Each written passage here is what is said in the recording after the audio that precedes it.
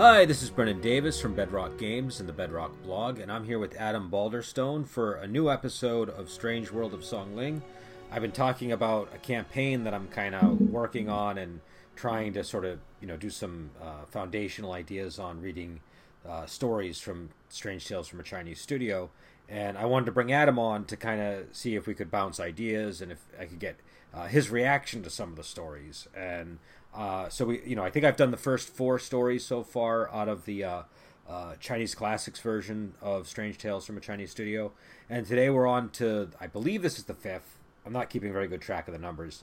Adam is using the Penguin edition though, so it's a different number story in that collection of the book, I think. But we're doing a story called The Theft of a Peach, and I believe in your version it's called Stealing Peaches. Is that correct? Stealing Peaches sounds correct to me. Stealing a Peach. Stealing a Peach. Okay, so it was actually, for some reason I thought it was Stealing Peaches. So they're both accurate in terms of the number of peaches being stolen, and we're also, and after this one we'll do Planting Pears. But were any peaches stolen at all? No. That's get to that question. So all right. So do you want me to give the breakdown of the story before we get into it? Yeah, let's do the breakdown first, all right, so we get into it. All right. So basically, it's Spring Festival, and this I don't know. I think he's presented as some kind of magician or miracle worker. Appears before I think a group of magistrates or something at the Yaman's residence. I can't remember the exact premise there, but basically he says that he's able to transform things, and so they say, well, can you materialize a peach for us? And he says, well, this time of year when everything's sort of frozen over, the only place where I could get a peach would be like basically going up into heaven and taking it from the garden of the Mother Queen of the West. And he ends up doing this sort of magic rope trick thing where he throws a rope or a ladder up into the sky, and his son climbs up and throws down a peach, but then soon after his son's head falls down, and then a leg, and then a dismembered corpse. It's very gruesome. And so he is grief-stricken. He gathers up the body of his son, puts him into this trunk, and then says, can I please have money for funeral expenses? At which point he opens up the trunk and his son comes out and is perfectly intact. And so the question is whether this was actual magic or whether this was slight David Copperfield type magic going on. And so I don't know, what was your reading of the story? Well, it's interesting actually, because I was familiar with this from there's some Indian version of this story I seem to remember reading as a kid. It's like the Indian rope trick thing, which is where I knew it from. As I was reading this story, I'm like, climbing up the rope reminds me of that old Indian rope trick story. And I remember there was something about body parts being thrown down. And then I got to the next part. I'm like, hey, I don't know which comes first, but there seems to be an Indian variant of this story that, and I think there's a rope trick spell in D&D that is based off of this as well, which I always associate it with the Indian story. I don't know. Maybe they're the exact same story, just in different tellings. So number one, I think my understanding is Strange Tales from a Chinese Studio was, Pu Songling wrote them. He rendered them into their literary form, but he was gathering these stories from people. Sure, yeah. So they were like folk tales. It's, maybe who knows? Maybe there was an Indian story and somebody knew the story and then told him. I know nothing about those kinds of things, but I know that I read this, I had the same feeling. I was like, I've read this story before somewhere, but it was definitely not here. Like, I've definitely encountered this story or a story a lot like it. So I don't know. Maybe everybody has an Indian rope trick story. But, yeah. And the D&D spell also, that was something that I definitely thought of. I was like, oh yeah, that sounds like the D&D spell to me. So this is interesting. This was familiar to me, but so was there an actual question you asked me? Oh, just what was your? Well, because you had started off by saying, but was the peach actually stolen? Oh, okay. Well, that's the question. I mean, like I'm saying, if he didn't really go to heaven, then he didn't steal this giant peach from heaven. which I guess raises the question, where did he get the giant peach? But uh, but it's But the next yeah, story kind of answers that question to a degree, doesn't it? Because, well, I don't want to skip ahead, but you know what I mean. yeah, Like, that could potentially be it. But I mean, well, like I said, the man. But yeah, there's a lot of interesting, intriguing things in this story. One thing I really like, just to go on an aside here, is I I was just struck. I liked, this story is a pretty fantastical kind of telling of this weird thing that happens, but I like the way it opens with a little description of the festival and the procession and about the four mandarins and how I was too young at the time to know who they were. And yeah, it's just such a true memory statement to have that one line that it adds this whole level of authenticity to this completely unbelievable story. yeah. It's from a writing perspective. That line, I was like, ooh, that's good stuff. Just the whole way the groundwork for it is laid out, where it's just like it's a really believable sense of this was like a real event of some kind, and this sort of Yes. came out of that event. And yeah, I agree with you on that. A lot of the stories do a good job with that. With this one, the one that's well, why don't you answer the question first? Do you think it was real, or do you think it was sleight of hand, or does it not really matter? Well, here's the even if you get into the real or fake question, there's a question beyond that it's like, okay, well, if we accept he didn't really send his son up into heaven on a rope, did he still use like an illusionary magic to make it Yeah. look like he did? Like, is he using magic to pretend like in the I'm thinking of the Clive Barker story that Lord of Illusions was Yeah. based on. It's different than the movie, but using using fake illusions to do real magic. But yeah, I don't know. My actual interpretation.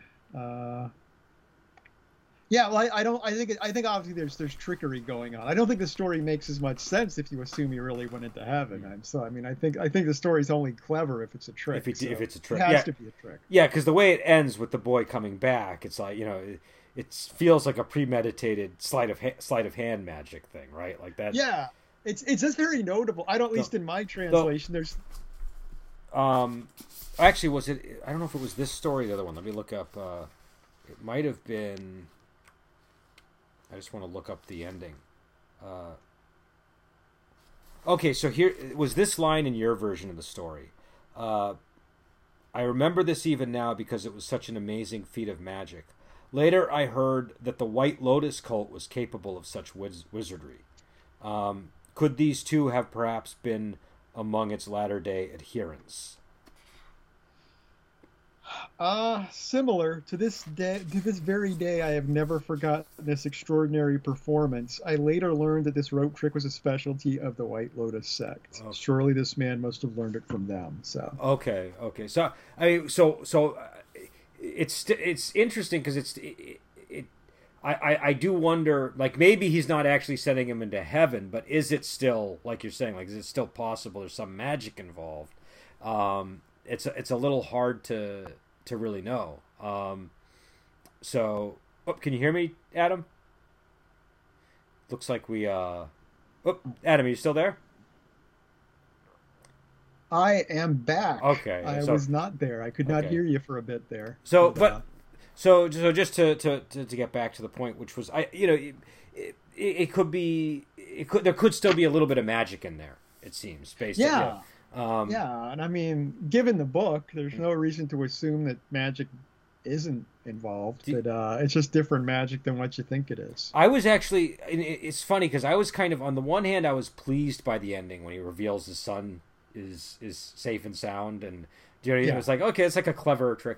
On the other hand, if it ended with like the justice of the theft of the peach results in the son being decapitated, there was sort of a charm to that ending, if that were the ending as well. Like I feel like it might have been a little bit more interesting to me if it didn't go the sleight of hand direction, and it because it's really horrifying when, like, because the judge is like, oh, get us a peach, and he's like, okay, well, it's really hard, and then he and it's obviously part of his thing, like, it's very stagey.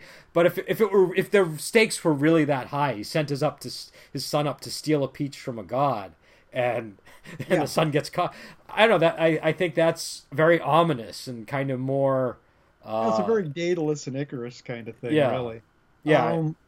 But yeah, I mean, what's interesting about this story, is that it feels like at some point there was just a story of the guy sending his son up to heaven and him getting cut to Mm, pieces. And this is like a later mm, version of that story where they put, oh, but what if it was all a trick? okay, So okay. I don't know. To me, it feels like that story you're describing probably existed in some form at some point, and this is the evolution of that Mm. story. So The way it's presented in this way, it definitely wraps it up in a nice little package, right? Like it yeah, definitely has a little bit of a punch to it, and also I don't know, I like the way sleight of hand is sort of done in these stories where it's presented in a way where like I don't know how to describe it, but they sort of present it as if you have been uh, affected by the illusion as well. Do you know what I mean? hmm They don't give you any indication that it's an illusion. You're just like everybody else in the audience that's just as blinded by the magic of it. So yeah, we're not sitting on the old guy's shoulder, as him as the protagonist and yeah, us seeing him trick everybody. yeah, We're part of the audience. yeah. Well, like I remember when I was a kid, there was a magician who came to our school, and he had a box, and he held the box out to the crowd, and he put something in the box, and it disappeared, and it just vanished. Now, when he turned the box towards me, the light from the ceiling reflected off of the mirror that was at a tilt, and so so like the illusion was broken for me. Do you know what I mean? And I uh, feel like a lot of stories like this, like one way that we often go is we put that person that saw that is the person in the story that whose account we're hearing. Do you know what I mean? yeah. But so there's no sign of that. It's just we're just as subject to the illusion as everybody else. But yeah, so in terms of and obviously these are kind of odd stories to enter into this discussion with because they're not. This is not a super gameable. Though we did see D&D came up with a spell from it, right? But Yeah. this is not a super gameable story in the same way that like stories about fox spirits and stuff like that are. But as I'm reading through these, I'm trying to come up with like this concept for how I'm going to do the 10 Courts of Hell as a campaign sort of thing, and I'm trying to extract inspiration from these stories. Like, what did anything jump out at you when you read it, or was it sort of just like I don't know how I would turn this into gaming Well, content?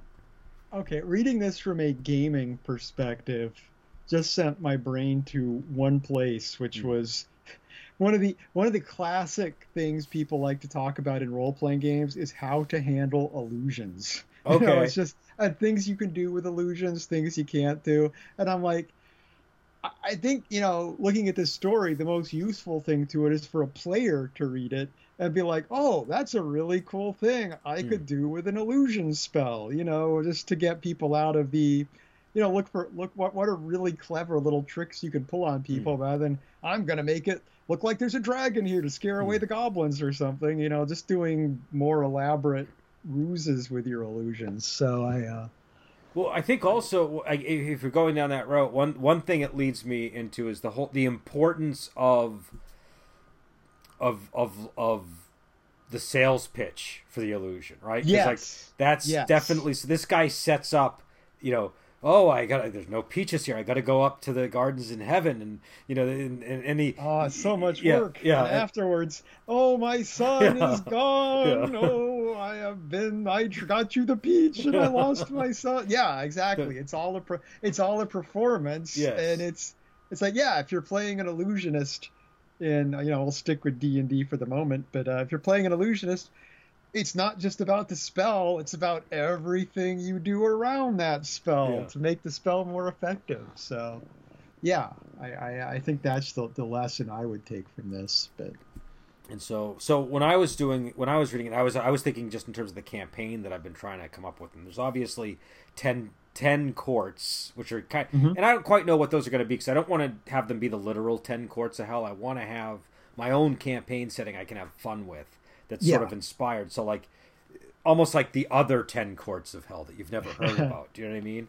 But so Yeah. I was thinking, well, I like the idea of that being one way to potentially get from one realm to another, of there being maybe a magic item or something that would allow you to get through the realms. But then that section of the story when he talked about the sun climbing up the rope, and Yeah. I don't know how he described it in your translation, 'cause it's been a while since I've read that one. But in this translation, he said he was like a spider climbing up the filament. Do you know what I mean? And that immediately, I was like, "Ooh, what if you had like, what if those were the things in this world that were capable of moving between? Like, the only way to get from one court to the other, if the magistrate doesn't allow you to, is to contend with like some kind of spider demon that's got the ability to, you know." So I was thinking that might be like visually that's cool, but I don't know in terms of practical campaign setting stuff. I don't know how well it would work. Almost like guardians and facilitators at the same time. Do you know what I mean? Like these very dangerous guardians who could potentially escort you from one court to the other, but who you could also potentially convince to. You know what I mean? Like, you know, I just feel like it would add a layer of interesting world building to the setting. Yeah. Well, I mean, if you're considering these entities too, I mean, it could be fun over the course of the campaign. If there's these entities between worlds, there's things that can happen elsewhere in the campaign that increase or lower your favor with those entities. So it's like, oh, well, if I do this, it's going to make it easier for me to get from this world to this world, but I'm going to piss off this entity. It's like, just, I don't know. It could be a one way to format. Well, what I know is there will be karma. So there'll be white karma and black karma. Okay. So maybe having like your karma level might be important. Also, money, like bribing magistrates and stuff, is a thing. And I'm still trying to figure out how, because you're dead. So what I'm thinking is maybe you're reliant on your family burning you money to, you know what I mean? So maybe if you have enough money. And what I've been trying to think of is, well, what can player characters do to get the money from their loved ones? And so one possibility I was thinking of was allowing players to haunt the realm of man as ghosts. You know, so I'm sort of, you know, and again, I don't want, again, this is just a campaign. It's not a new game. So I only want, anything I do, I want to be like, okay, it's got to be stuff I can easily slap on to Strange Tales. You don't want to have to design a whole ghost RPG to put on top of this. I understand. But what I was thinking as well, maybe there's a way for a player character to temporarily become one of the ghosts in the book. Do you know what I mean? And then, you know, if they haunt somebody sufficiently, they'll burn money for them, and they'll have money. You know, like that might be one way to you know. But maybe doing that would lower your karma rating, right? Because you're doing something kind of bad. You're haunting people in order to get money. So you're basically playing Beetlejuice, really. Yeah. So it's but yeah. So that was something I was thinking. And I think those were the two main things that I had sort of thought of. This was definitely a story where it's like, you know, it's a little hard to extract solid adventure concepts, but you can still get some. If at the very least, like if I were making a new game, this would be useful because it would be like you said, like a whole spell that you could add to the game or a skill, like some kind, you know. I mean, I could see you doing kind of a mechanic to kind of represent, like, you know, how some games have kind of systems for like how Pendragon has its whole winter system. It's like, here's what happened in the winter when we weren't really playing, kind of thing. So it's like that would probably be the best way to handle it, is just have something that, okay, who's doing a haunting between this session and the others. And, okay, that could certainly work. No, that could work. That could work. Yeah. There could be like a downtime. Again, I don't know. I'm still thinking it through, because when I used to run the sort of underworld campaigns, it was always more tailored to specific instances of character death, and so this is sort of more general, where it's like I just want to start with a party that's in hell, and and so, you know, and if you know, again, if circumstances arise that allow me to have a party that I'm currently working with as a total party kill, but that's unlikely to happen. So I think we'll just start out from there. But I don't know, any other thoughts on this story? Not off the top of my head. No, No, this was the first story I read in the book, and I just have to say I really enjoyed it. The writing is very good on top of the story itself being interesting. Yeah, they really grab you, and they're very digestible. Yeah, They're it's not wait. I mean, some of the stories get up to like 15 pages, maybe. I think there might be a couple that are even longer, but mostly they're uh, quite short. this was 4 pages, and one of those stories was an illustration. So it's yeah. I mean, if you're it's like oh a book from 1600s translated. It sounds really rough, but it's like no, this is you just pick it up, read 3 pages, you're You, done, and that's can, it. And can they can you see why these are turned into movies so much? Because it's oh like yeah, you number one, it's they're vague enough that nobody who reads it is going to make the same movie unless they're no, modeling it after another movie that was based on it, right? yeah, And so yeah, so like there's been a bunch of Chinese ghost stories that are obviously references to the earlier movies that are based on that. But like the stories have enough room to be creative, and you don't necessarily need more than 5 pages to give you like the core idea is sort of given to you fairly quickly often. So it's yeah. not. Well, yeah. To say something more about this story on that on in that direction, it's fascinating the way there are all these things kind of going off the page. I mean, when the Mandarins ask this holy man what he can do, and he's like, I can make the seasons go backwards and turn the order of nature upside down. And they tell him, well, we want a peach. And but it's like that whole thing of what he said he could do ahead of Yeah. time. Well, what does that involve? Being Yeah. able to turn the seasons backwards, and like I said, the story doesn't even get into that. But that sentence is there, and that suggests so much more that the story doesn't even go into. But you could take that somewhere. So And there's a lot like that. That's one of the good things about these. Is if you notice that line, then you can use that as the basis for something really interesting. yeah, Um, so yeah, why don't we move on to what is it? Planting pears. What was it called in I have yours? growing pears is what I Grow. have. You have Okay. planting pears? Yeah, yeah. Well, let me make sure. Maybe I got the title wrong. It's always a Hmm. possibility. In my version, it was called Planting Pears. Planting Pears.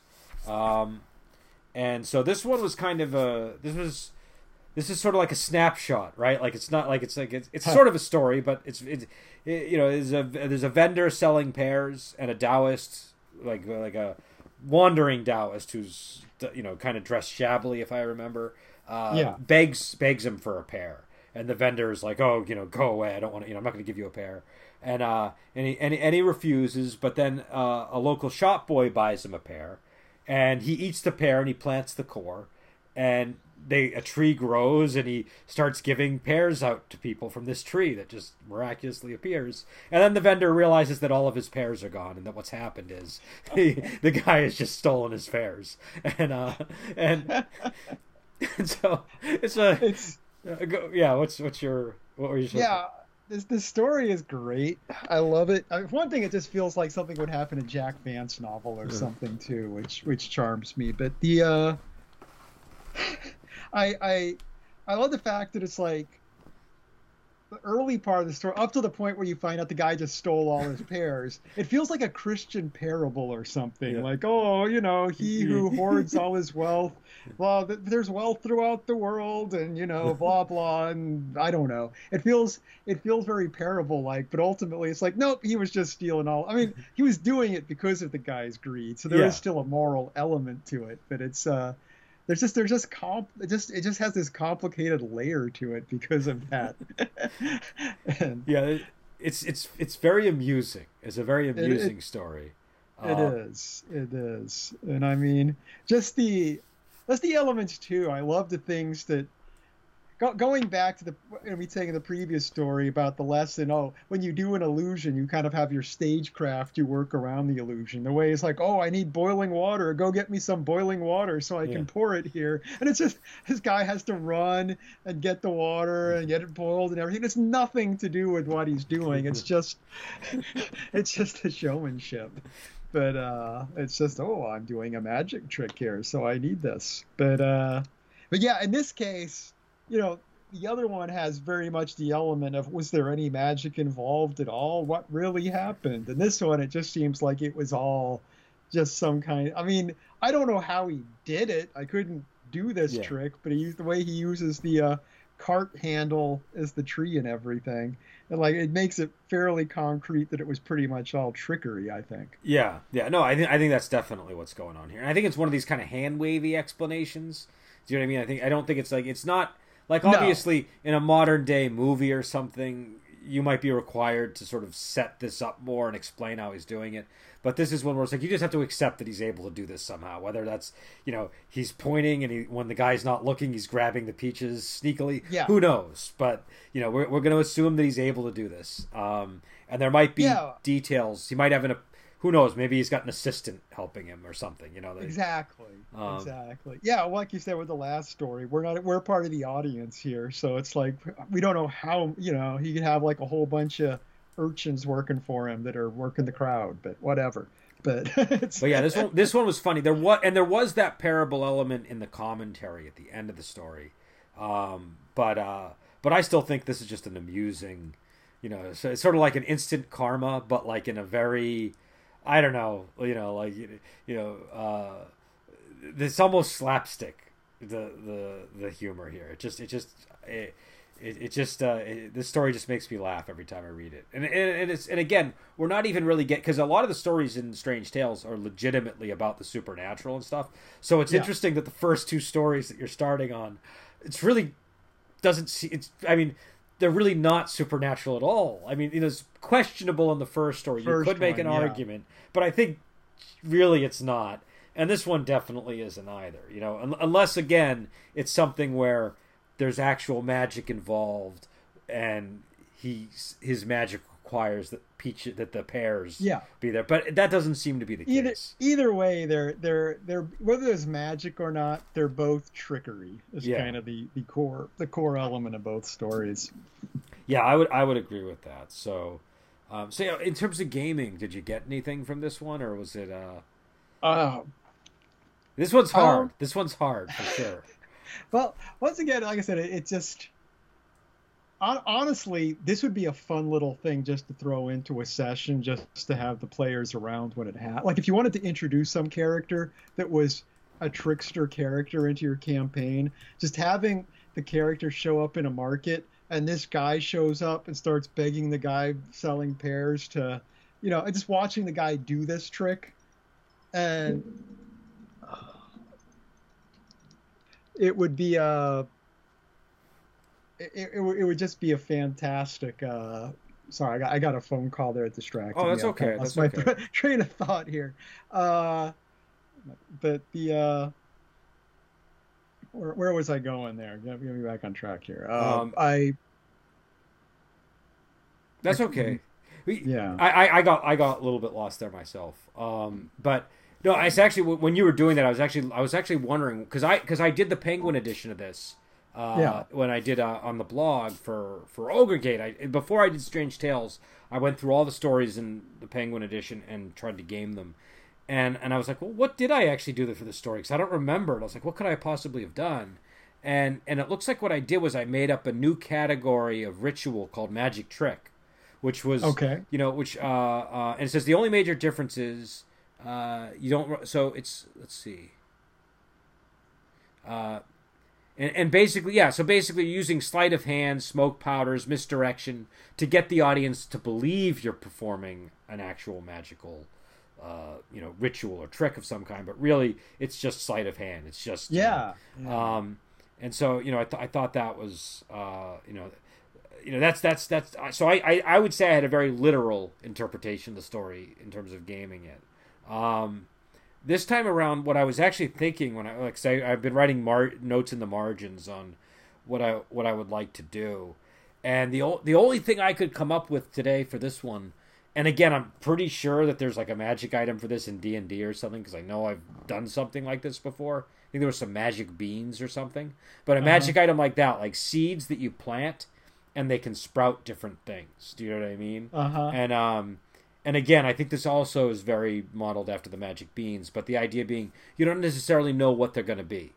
I like that idea. So, but what I was thinking is maybe these are like special seeds in the courts of hell that certain people know the makeup of. Like if a magistrate has them, he might know, oh, this one produces a demon, and this one produces, a fruit tree, and Yeah. this one produces a group of beneficial servants to help you. But if you don't have access to that information, it's kind of a crapshoot what will Yeah, what will yeah. come up. So, but yeah, that was my thought at least. I don't know. So Yeah, going back, I do have my head on straight again now. So yeah, I was just saying, I think it would be a fun way to introduce a trickster NPC where you kind of had the players stumble into this story happening. And I mean, maybe they'll just watch and it'll play out the same. Maybe they'll get involved. But even if they do nothing and just you do it quickly, obviously you don't want to keep your players like watching something for a long time. But it's a two-page story. I mean, you could do this in a couple of strokes and have it happen. And then basically, if that NPC is going to be important down the road, you've established this trickster NPC by the players actually seeing him do something really clever, and it's much better than going, oh, this guy's a trickster, okay. just so players have this feeling about the NPC before you really kind of use them for with or against the characters. So that could be a fun approach. So yeah, and just to let people know, like one of the reasons why this is so fun is the idea is you're going through the story and you're forcing yourself to come up with game inspiration, and sometimes it's obvious. Sometimes you get a story, it's about like a tree demon that's haunting a village, and it's like, oh, I know exactly what I'm going to do with that. But sometimes Yeah. it's about a guy who's got like a magic grapefruit, and that talks, and it's like, okay, what am I going to do with this magic grapefruit that talks? Like, it's a little Yeah. less obvious, and that's probably a bad example because that would actually be pretty easy. But sometimes it's a challenge, and it's kind of like, I don't know, it's like resistance training for design. Do you know what I mean? It Yeah. forces you to work a little harder. Now, Adam, the next story I have in the book is the Taoist priest of Lao Shan. I think it might be called the Taoist priest of Mount Lao in your version. Do you have that story in there anywhere? The next one I have is the Taoist priest of Mount Lao. Okay, so that's the next one that in this book. So we can do that one next. Great. But yeah, so again, we're just going through. I mean, this could take forever. We're not going to necessarily be doing this every single day. And I'll obviously, because there are more stories in here that aren't in that one, I'll be doing some, just on my own again. But I want to get Adam's 2 cents, and I also want to see Adam's reaction to Strange Tales from a Chinese Studio in general. So those again, it was The Theft of a Peach and Planting Pears were the two stories we did, and it's from Strange Tales from a Chinese Studio. Like I was saying last time, the Chinese Classics edition is really expensive, so I would just recommend getting the Penguin translation. Who translated that? Was it Minford? Is that the name of the guy? Translated by John Minford. Yep. You got it. Yeah, his translation's really good. I really like, just in terms of the prose. I can't comment on the accuracy, but in terms of The prose is great. yeah. I really enjoyed reading these stories. Yeah. So with that, we'll head out, and we'll be back on next time.